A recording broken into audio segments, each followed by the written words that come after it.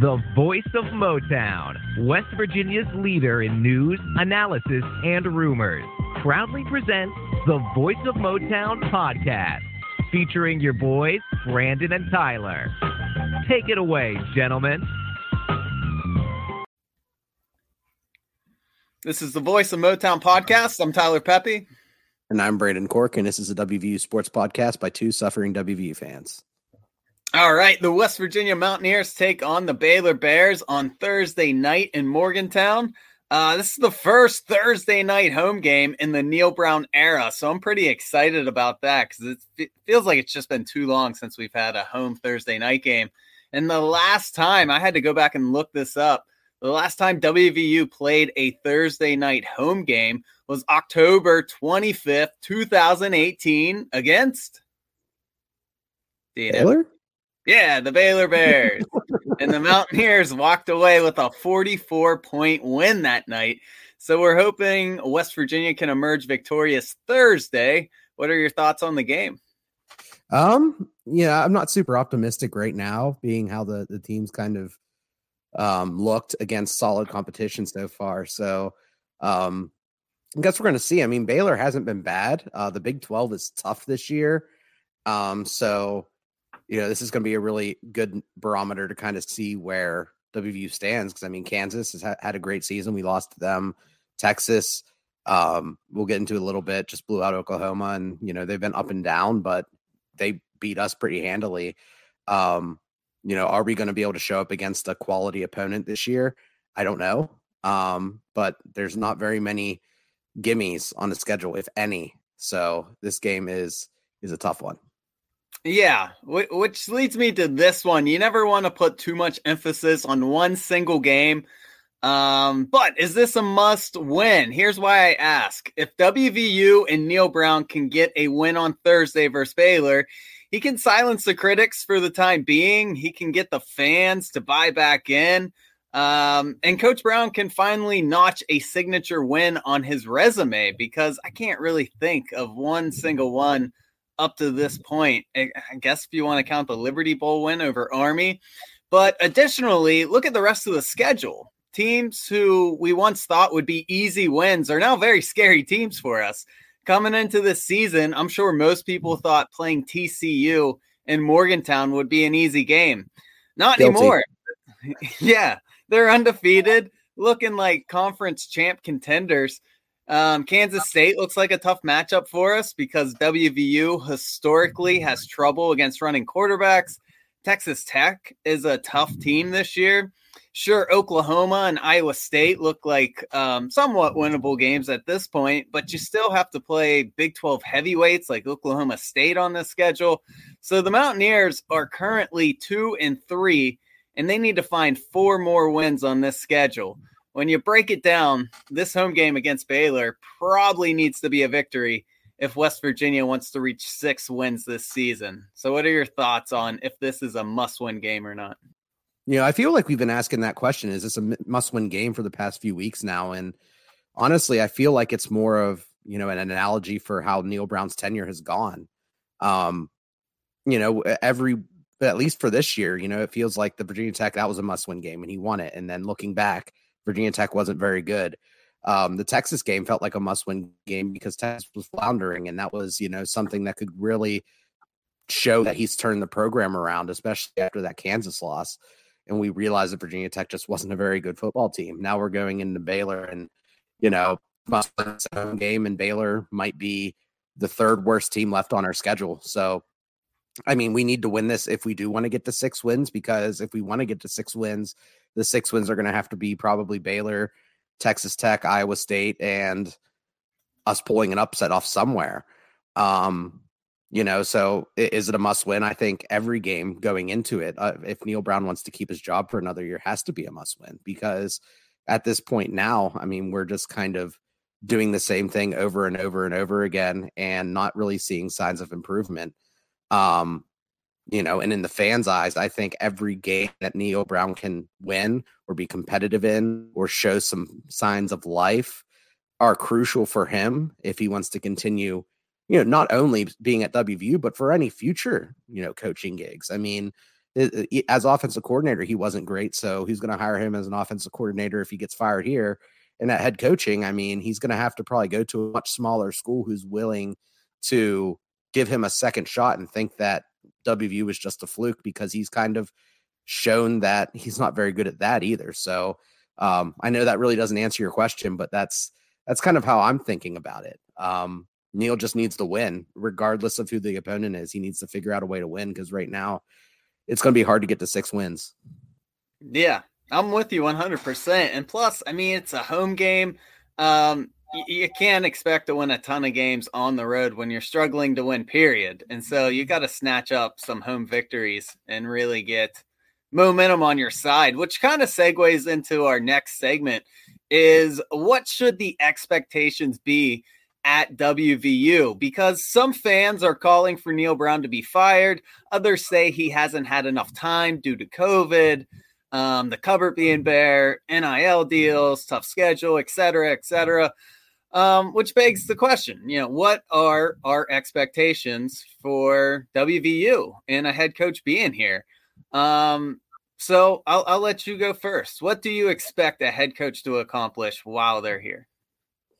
I think, if we're looking at a larger sample size, like if someone's going to be at WVU for, say, 10 years, I would like to see them average like somewhere in the realm of like 7.7 wins a season. I mean, because that gets you some 8-win season, 9-win season. That gives them the opportunity to also lose when, you just don't have the guys. You lose some of your best players because you can't hit 100% of the time recruiting. So no, that gives you the opportunity to have 5 seasons. I think any WVU fan that comes out and says we expect to win 10 wins every year is ridiculous.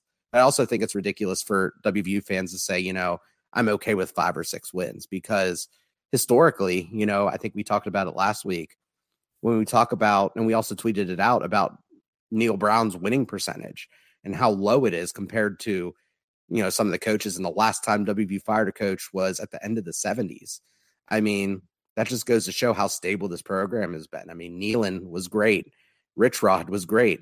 Bill Stewart went 9-3 3 seasons in a row. Dana had his ups and downs, but his ups, he got us to a 10-win season, and he did have a few downs, but that happens with the way that he handles his program. And Neal Brown has honestly been the worst coach, or the worst coach on paper, since Cignetti. So, I mean, what is that? Almost 50 years? That's kind of goes to show you how stable WVU can be as a program with the right leadership. Yeah.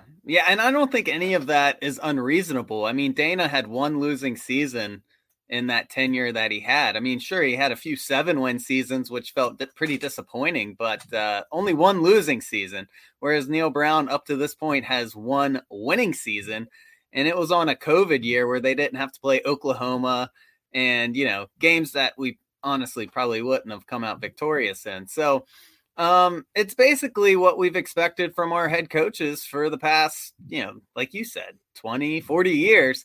And so what now we've all of a sudden lowered expectations. I just don't understand some of these fans out here who keep just trying to reach for any excuse possible. We chased Dana out of town because he thought he was worth more money.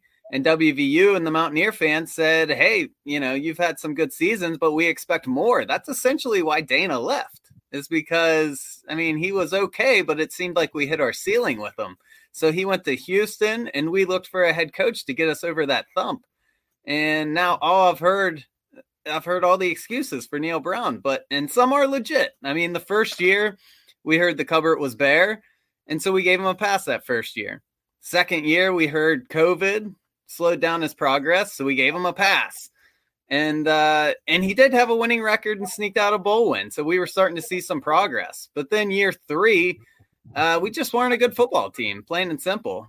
They barely made a bowl game. They looked terrible in it. And WVU finished with a losing record. Now we're in year 4, which a lot of fans had high expectations compared to the previous 3 years. We finally got a bona fide quarterback. The offense can finally score. I mean, I only predicted 7 wins, and I was pretty happy with that. And it looks like that's probably not going to happen. So the excuses just don't apply anymore to me. He has his players. He has his coaches. It's time to start seeing results. Oh, for sure. And, I think part of the reason why I think Neil gets such a longer runway than most people normally would is just because the way that Dana rubbed people. He wasn't embracing tradition. He wasn't embracing, the former players. He was an abrasive personality. He wasn't super charismatic. He just kind of went and did his job, went home, and, that was that. He was very blunt and to the point. And Neil, has that kind of Southern charm to him. He kind of, speaks in, more friendly ways to the media than others do. And, he kind of knows how to talk the talk. But, that's all well and good. And that worked for Bill Stewart. But Bill Stewart also had 9 wins a season for those 3 years. Neil Brown hasn't done that. I mean, you can be the nicest guy on the planet Earth, but if you can't win, then, good for you. You're nice, but you can't be a football coach. Like, go sell used cars or something. I don't know. But it just, it's kind of the difference. And I think he does get that longer runway because people just didn't like Dana and they really want this guy to work out. But, newsflash, there are so many other coaches out there that, would be happy to be at WVU. I mean, there's rumors out there that Hugh Freeze wants the WVU job. He's already contacted people saying, if that job get back to the Power 5. There's guys like Kurt Signetti and James Madison, who has WVU connections from head coach, last coach who got hired, but he's won everywhere. And then you have guys like Tony Gibson, who has been here a long time, and he's doing a great job as defensive coordinator at NC State. Every year for the past few seasons, they've had one of the best defenses in the country, every year. So there's a lot of options out there, and that's just the tip of the iceberg. I'm sure there's another 7 or 10 names out there that would be more than willing to come to WVU and hear us out. And I'm sure that they can speak just as well and be just as nice as Neil Brown, but the products on the field would probably be improved too. Yeah. Yeah. And I don't feel like any of this is a knee-jerk reaction either. Like some people are claiming, like people who are calling for a coaching change at Oklahoma, that's knee-jerk reaction. Like that's not being fair.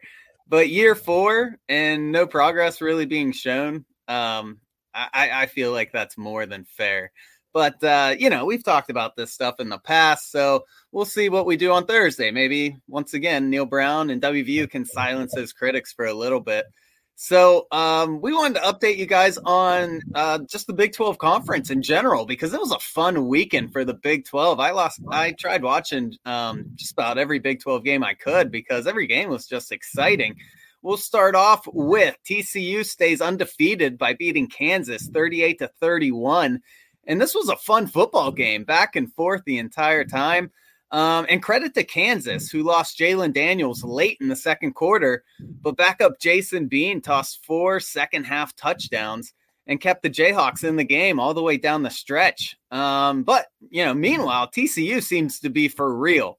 They are 5-0, and Sonny Dykes has this team just firing on all cylinders, it seems like. They have a big showdown versus Oklahoma State this Saturday.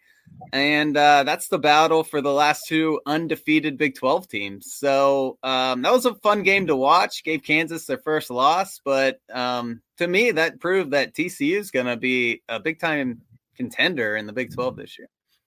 Oh, yeah, for sure. And I mean, they have such a really good, group of offensive guys. Max Duggan was a guy who, last year I thought was kind of held back by whatever they were trying to do offensively. And Quentin Johnston is a freak. I mean, he's huge.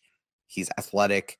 He had over 200 yards in the touchdown against Kansas. And, I think the 2 coaches who took over there, Sonny Dykes, like you said, and Lance Leipold at Kansas, have done such a phenomenal job.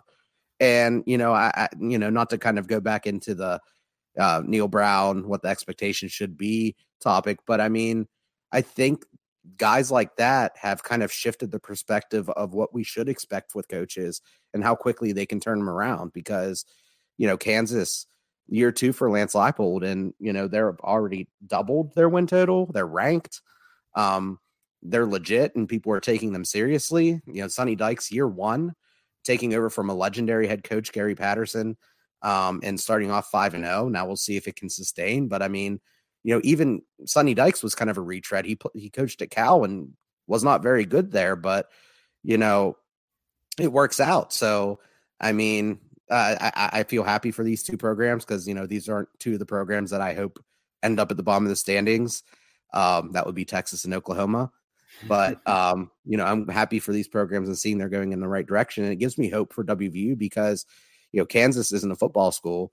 And TCU, while they're in a big metro area, they're kind of the little brother to, Texas and even Baylor in some ways. So, good for them. And, I love rooting for the underdog. It'd be great to see one of those two teams take the conference championship because, it's fun to root for the little guy. I'm with you. Yeah. And I feel like the Big 12 just needs some new blood to emerge. I know Baylor, won last year and they're not always up at the top, but I'm with you. It's fun to see new teams emerging from the conference. But you brought up Texas and Oklahoma. Let's talk about that real quick. Texas absolutely demolishes Oklahoma 49-0. And Oklahoma is officially in a rebuilding year. They lost to Kansas State and TCU to start conference play. And then they get destroyed by the Longhorns. They are at the bottom of the Big 12, along with Iowa State at 0-3 for their conference record. Meanwhile, Texas seems to be on the rise after losing to Texas Tech. They have now blown out Big 12 teams in back-to-back weeks. So what do you think of Texas ascending while Oklahoma is having a very uncommonly bad year for them? Yeah, on the Texas front, I feel like that Texas Tech game really woke them up. I wasn't sure if it would just because of how Texas is. I mean, as a program normally. They also got Quinn Ewers back, and he was great as expected. That's big for them. And, who knows? I mean, they could end up being, what they only have 2 losses. So, they could still vie for a conference championship game. But then again, they could also kind of regress into old ways. It's hard to tell with Texas talent-wise, especially on the offensive side of the ball with Ewers, Robinson, and Worthy. That's probably one of the best trios in the Big 12.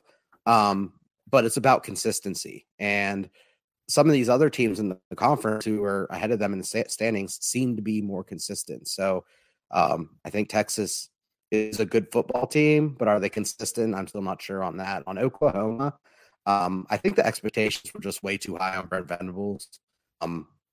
He should be a good head coach, but with Lincoln Riley leaving and all the players that left after Lincoln Riley left, that's hard.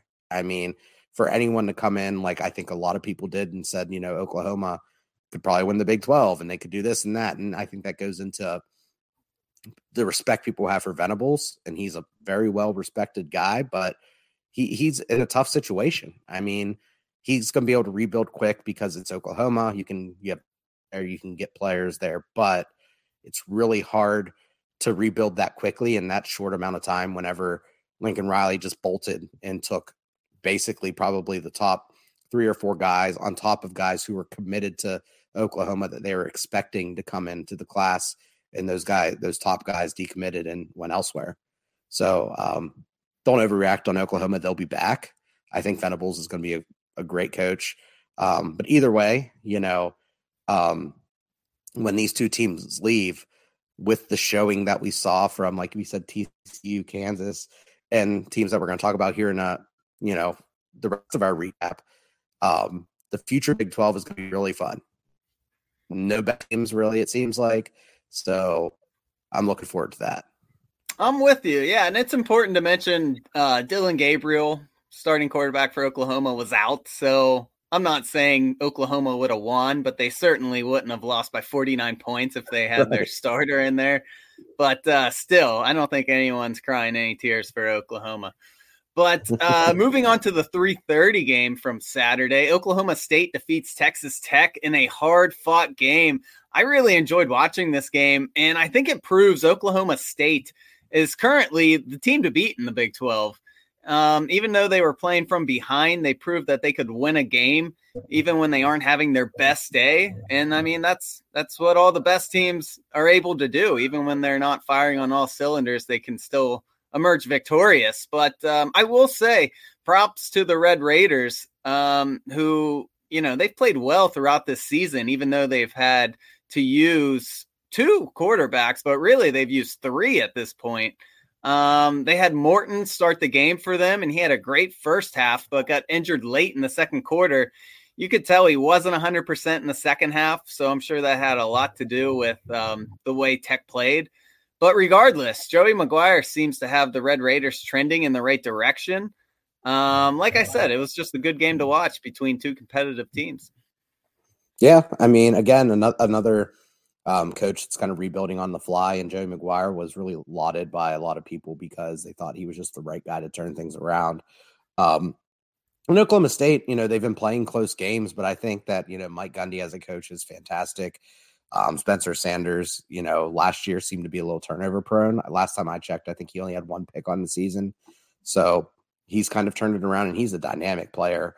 And, while I think Oklahoma State's defense is nowhere near as good as it was last year, I still think it's solid enough. And I think that offense is dynamic enough to really run away with things. With Gundy as coach, I think he's kind of due for a conference championship. It's been a while since they've kind of been in that top spot. They were there last year, but Baylor was, took it all. So this is the year, and it'd be great to see a team like Oklahoma State make the college football playoff because, it's a different face than Lincoln Riley in Oklahoma. So, it's going to be fun. I'm happy for Oklahoma State and, Texas Tech, that again, that's a team on WVU's schedule that is going to have to be a win if we get to 6 wins. So it's going to be interesting to see, how the season progresses for WVU and how we approach that game here in a few weeks. Yeah. Yeah. I would be perfectly fine Oklahoma State making it to the college playoffs because, Oklahoma and Texas are Bolton. So of course, no Big 12 fan should want them in the college playoffs. You want a team that's staying in the Big 12. So I would totally be fine with that. So the last game on Saturday was Kansas State defeats Iowa State 10-9. Not going to lie, I didn't get a chance to watch this game, but wow, defensive game. This Iowa State team seems to be dreadful offensively. Their defense has been great in conference play, so they're always in games, but their offense just can't win them a game this year, it seems like. Meanwhile, Kansas State is at the top of the Big 12, going 3-0 in conference play so far. Martinez has been great in Big 12 play, so that's going to be a tough matchup for WVU when we play Kansas State. They're an interesting team. So what are your thoughts on these two? Yeah, I feel like Iowa State is kind of in a tough spot. They lost so much talent last year. I mean, how do you replace a player like Breece Hall? And Brock Purdy was just rock solid for them for 3 or 4 years. So, I mean, it's tough. But, 9-10, that's a baseball score. I wasn't expecting a score that low. And that might be Iowa State's saving grace is their defense. That's one thing that Coach Campbell has always been kind of pretty solid at with his unique looking defenses, the way he brings pressure from all over, confuses offensive linemen. And like you said, Martinez has been great all year, but they held him to 10 points. So, that could be tough for WVU because our defense is bad. And if you could stop our offense, that could be a low scoring game. With Kansas State, I mean, a lot of people picked them as a dark horse to win the Big 12, and they're quietly, like you said, in first place. So it's going to be interesting to see, how they're going to face up against some of the more heavy hitters. I think they have the talent to do it, though. I mean, especially offensively, and I think their coach is really good. So, again, another quality Big 12 team. And right now, the Big 12 has half of its teams ranked. 5 of 10 teams are ranked in the top 25. So that's great for the Big 12. I really wish WVU could have been one of those teams, though. Yeah, I'm with you. All right, so, let's start breaking this matchup down. Let's talk about West Virginia's offense versus Baylor's defense. In my opinion, this is the key to the game to me. The Mountaineers' offense needs to get going early because West Virginia's defense just isn't good enough to allow a late comeback. We're just not built that way on defense. So, to me, the Mountaineers just need to get an early lead. They can't afford to be trailing early like they did against Texas. That's just a recipe for disaster. And so hopefully we're front runners in the first half. Let's get the crowd going early and get some momentum. So how do you see WVU's offense matching up against Baylor's defense? Looking at Baylor's defense, the thing about them that's different from last year is they don't have guy who is just a one-man wrecking crew. And last year that was Jalen Petrie, who's doing really well in the Houston Texans right now. And, I think last year he was a guy that we highlighted before the game, and he absolutely wrecked us. I think he had a pick. He was in our backfield all game. He was just all over the field. This year, Baylor's playing a little bit more as a unit. Run defense, they seem to be really, really good. 2.8 yards per rush they've allowed so far. But their secondary isn't that scary. Their best players are their safeties. Their corners aren't great. So I think this is an area where if WVU can withstand their defensive line, which, again, they don't have one kind of stud. They just kind of work well as a unit. And they do have, I can't think of his name right now, that massive guy that gave us problems last year in the middle. That's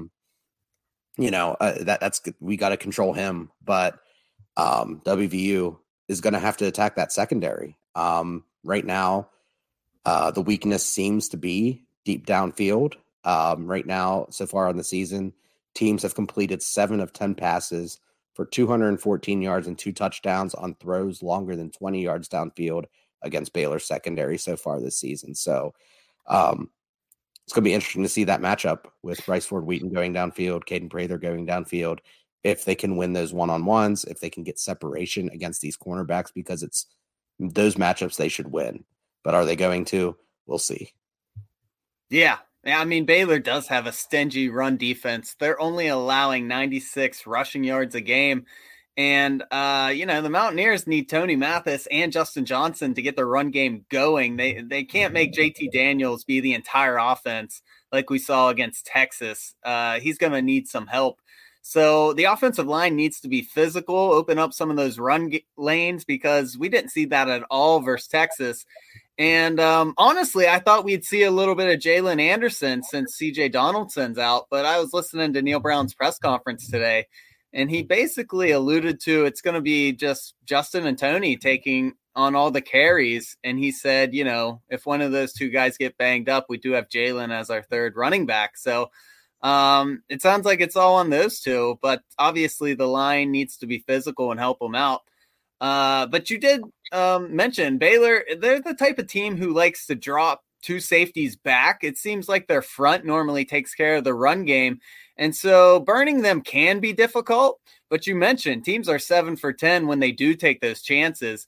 And I think the big key is to having early success running the ball, moving the chains by dinking and dunking, and then having those safeties start to cheat up a little bit to stop that short and intermediate game. So I think that's going to be a big factor if the Mountaineers want to have success Thursday. They need to be successful running the ball and getting those short and intermediate passes going early. Yeah, and running the ball, looking at Baylor's defense, it's kind of hard to figure out where best to attack them, because they have a cornerback and their safeties are both really good in the run game. So they do drop back, fill in really well tackles. So, originally I was thinking, maybe we should try some more stretch runs, get outside those big physical defensive linemen. But with those safeties who come in and fill so quickly, that might not be the answer. So it's really going to, like you said, maybe with Mike O'Loughlin out, that's huge. Brian Polanday hasn't been a great lead blocker. So, how are we going to get going in the middle? Because you really need that extra guy in there to go out there and clear out an extra lane. Because even if you're going to get 3 yards, that's over what Baylor typically allows per rush. So I'm interested to see what Graham Harrell draws up to figure out how to get past that really stingy Baylor rush defense. Yeah, it's going to be interesting to see what they draw up early on, because as we mentioned last week, I was not impressed with the scripted plays to start the Texas game, going 8 passes in the first 9 plays. I think if they try doing that again this week, it's just going to lead to a lot of early punts and maybe being down early. Yeah, for sure. I mean, we're definitely gonna have to try to get those safeties to come down a little bit, and to do that, you need to run. You need to hit your short passing game, whether it's screens, hitting running backs in the flats, which we haven't really done all season.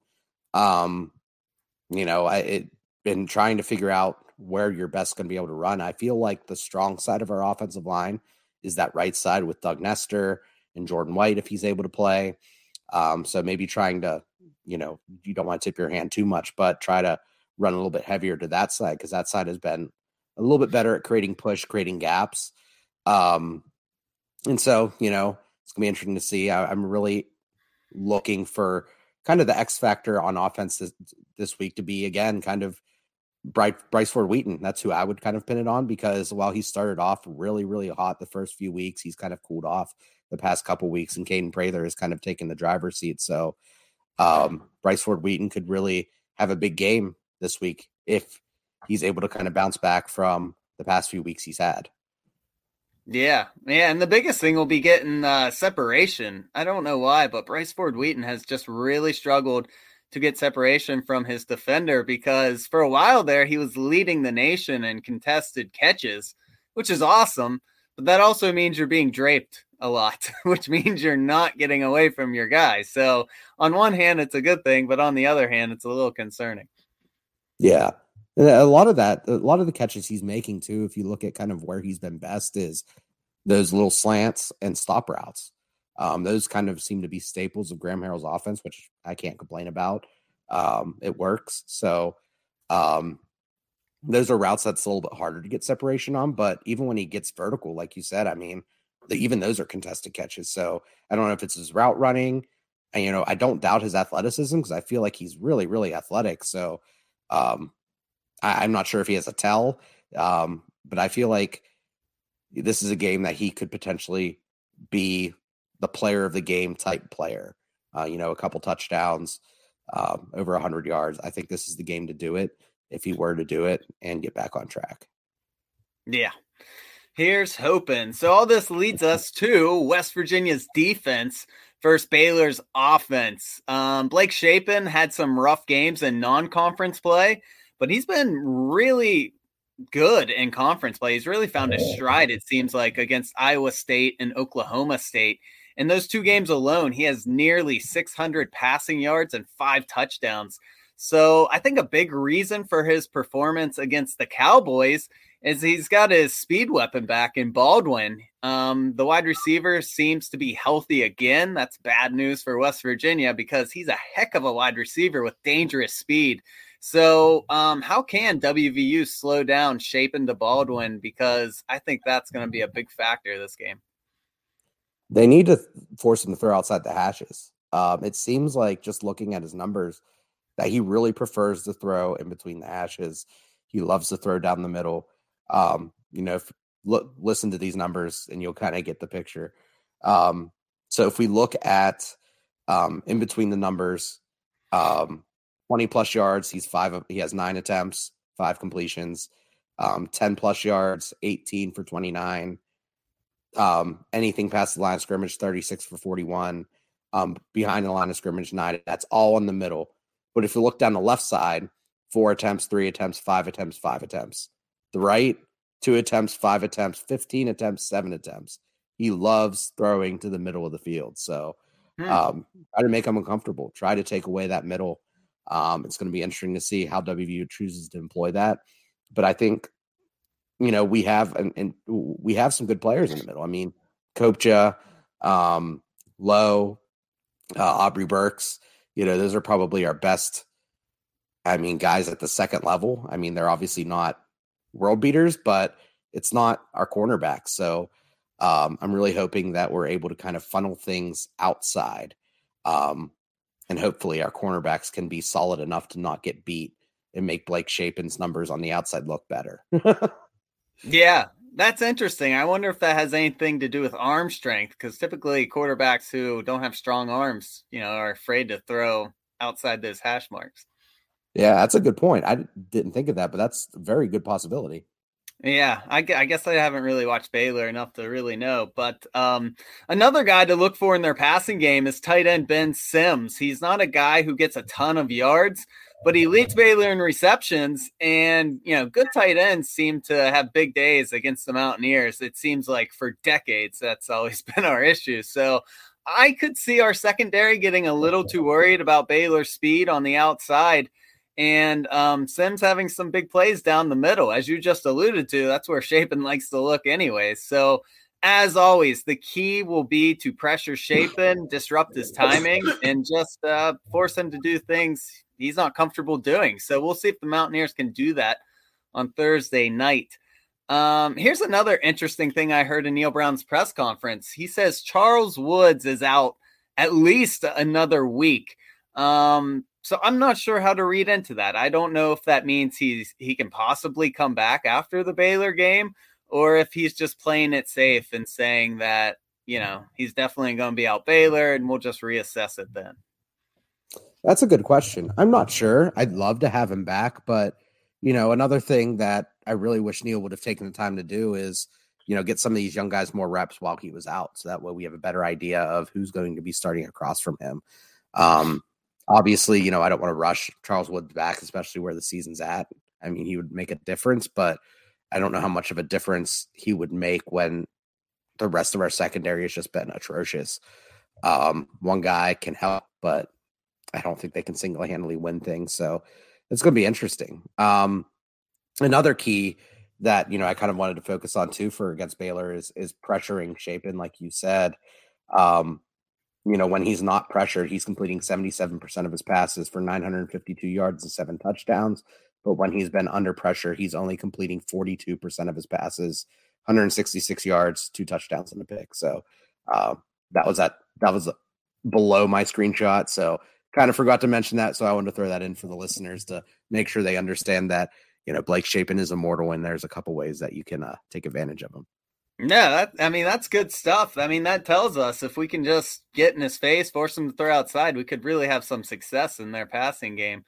But that brings us all to what Baylor does best. Baylor's strength on offense is their offensive line. They're big, they're physical, and they proved that to us last season when they pushed WVU's defensive line in any direction they wanted. So the Baylor's run game averages 187 yards per game, led by running back Richard Reese. So getting the run game going is always their primary goal. And, how do you think WVU's defensive front can slow them down? I mean, I think that our defensive front is our best weapon, but I'm interested to see how we kind of approach their attack because, we saw against Pitt where we were running more of a 4-man front, and that seemed to work pretty well against a Pitt team that really wanted to run the ball against us. Against Virginia Tech, we did that 5-man front with the 1 linebacker, and that seemed to eliminate their rushing threat. I wonder if we would employ a situation because, obviously you have to worry about Baldwin. You have to worry about Shapen. You also have to control that running game because that's kind of what they want to build things off of. And their offensive line is really good. Jacob Gall is one of the top centers in the country. He has the 6th best pass blocking grade, 3rd best run blocking grade in the nation. He's ranked top 25 in both of those stats as well, regardless of offensive line position. Micah Mazuka, I'm probably butchered that, but he's their left guard. He has the 3rd highest run blocking grade in the nation for a guard. And their rest of their offensive line, and none of them are slouches. Really, the only weak spot is Connor Galvin, their left tackle, and he's only bad at pass protection. He's allowed 9 pressures and 4 sacks so far this season. But the running backs are good. I mean, like you said, Richard Reese, he's forced 17 missed tackles, so WVU's going to have to wrap up, and that's something that the secondary has had trouble doing. He has 6 rushes for over 15 yards this year. He loves running to that left side of the offensive line where he's averaging 5.8 yards per carry. The one thing that really stood out to me was how small some of Baylor's best players are. You mentioned Richard Reese. He's 5'9", 175 pounds. Craig Williams, their backup, 5'9", 168 pounds. Baldwin is 5'9", 164 pounds. So, I mean, these are really small guys. So I think WVU could really, if you can grab a hold of them, you can bring them down. I'm really hoping that they can take advantage of their lack of size and physicality and, corral them. But at the same time, Deuce Vaughn last year from Kansas State shredded us, and he's smaller than all 3 of those guys. So it's not just about the size, it's about how they use them. So That's right. Yeah. And Baylor likes to run a lot of stretch plays in the running game. So as you were saying, taking good angles and not missing tackles is going to be the key to the game. So hopefully they clean up those missed tackles that they had against Texas, because if they do that against Baylor, they're just going to control the clock, and it's not going to be a pretty day for us.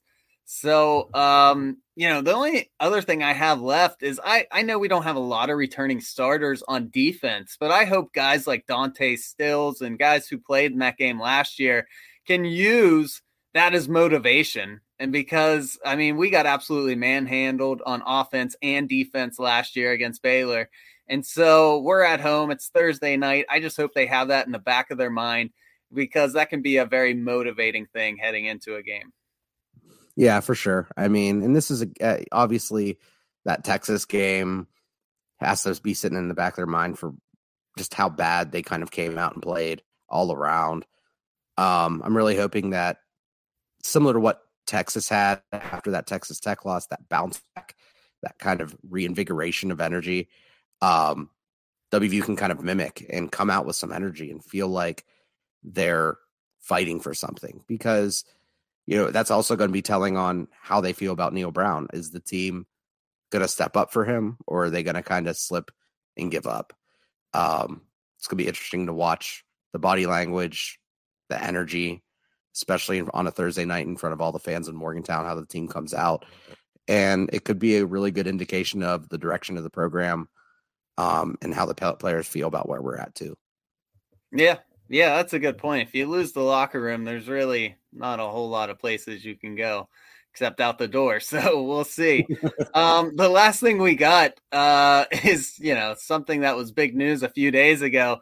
Tailgaters in the blue lot apparently can't tailgate until 5:00 due to hospital employees and visitors needing those parking spaces at the hospital. Ridiculous. Apparently this has always been the rule. We just haven't had a Thursday night game in a while. But my God, you would think, this was the worst news ever, because tailgaters were losing their mind. We're not blue lot guys. We're over in the silver lot. So I suppose if you pay good money for that pass, you want to be able to use it early, party a little bit. But come on, man, what are we doing? Are we really saying a bunch of drunks need the spot more than hospital employees? Like, you guys still can park and drink for 2 hours. And if you need to do more than that, go somewhere else and party a little bit before you go to the parking lot. Like, I don't know what to tell you. I can't believe that this made so much noise. How dare you save lives when there's beer to be drank? I get it. It's not like we're above it. We like getting there early and putting a few back too, but geez Louise, there were so many people up in arms online. What's that? I'm all for the doctors. I'm being sarcastic, guys. I'm all for the doctors. So don't think that, I'm supporting the people who want to be gross in Porta Johns. We just wanted to bring that up, guys, because we thought it was kind of a funny story. But that's all we got for this week. We'll be at the game. We'll be rooting on our Mountaineers. So if anyone has tickets, if anyone's a season ticket holder, we encourage you, try to do your best to get there. Support the Mountaineers. I know some people are saying attendance might be as low as high 40,000s. I really hope fans turn out for these players. And even if you don't like the way the direction the program's going, you got to go out there and support your team. Don't be fair weather. Yeah. And if you don't want to go to see the game, you can come to see us, just shoot us a message. We'll do some autographs. We'll sign pictures, We're kind of a big deal, right? Yeah. We're modest. So we're not too big for our fans. All right, guys, that's it for us. We really appreciate you listening. We'll do a recap on this, I don't know, sometime over the weekend or sometime next week. Hopefully we're talking about a big win for Neal Brown and our Mountaineers. So until then, we'll see you next time. Thanks, everyone.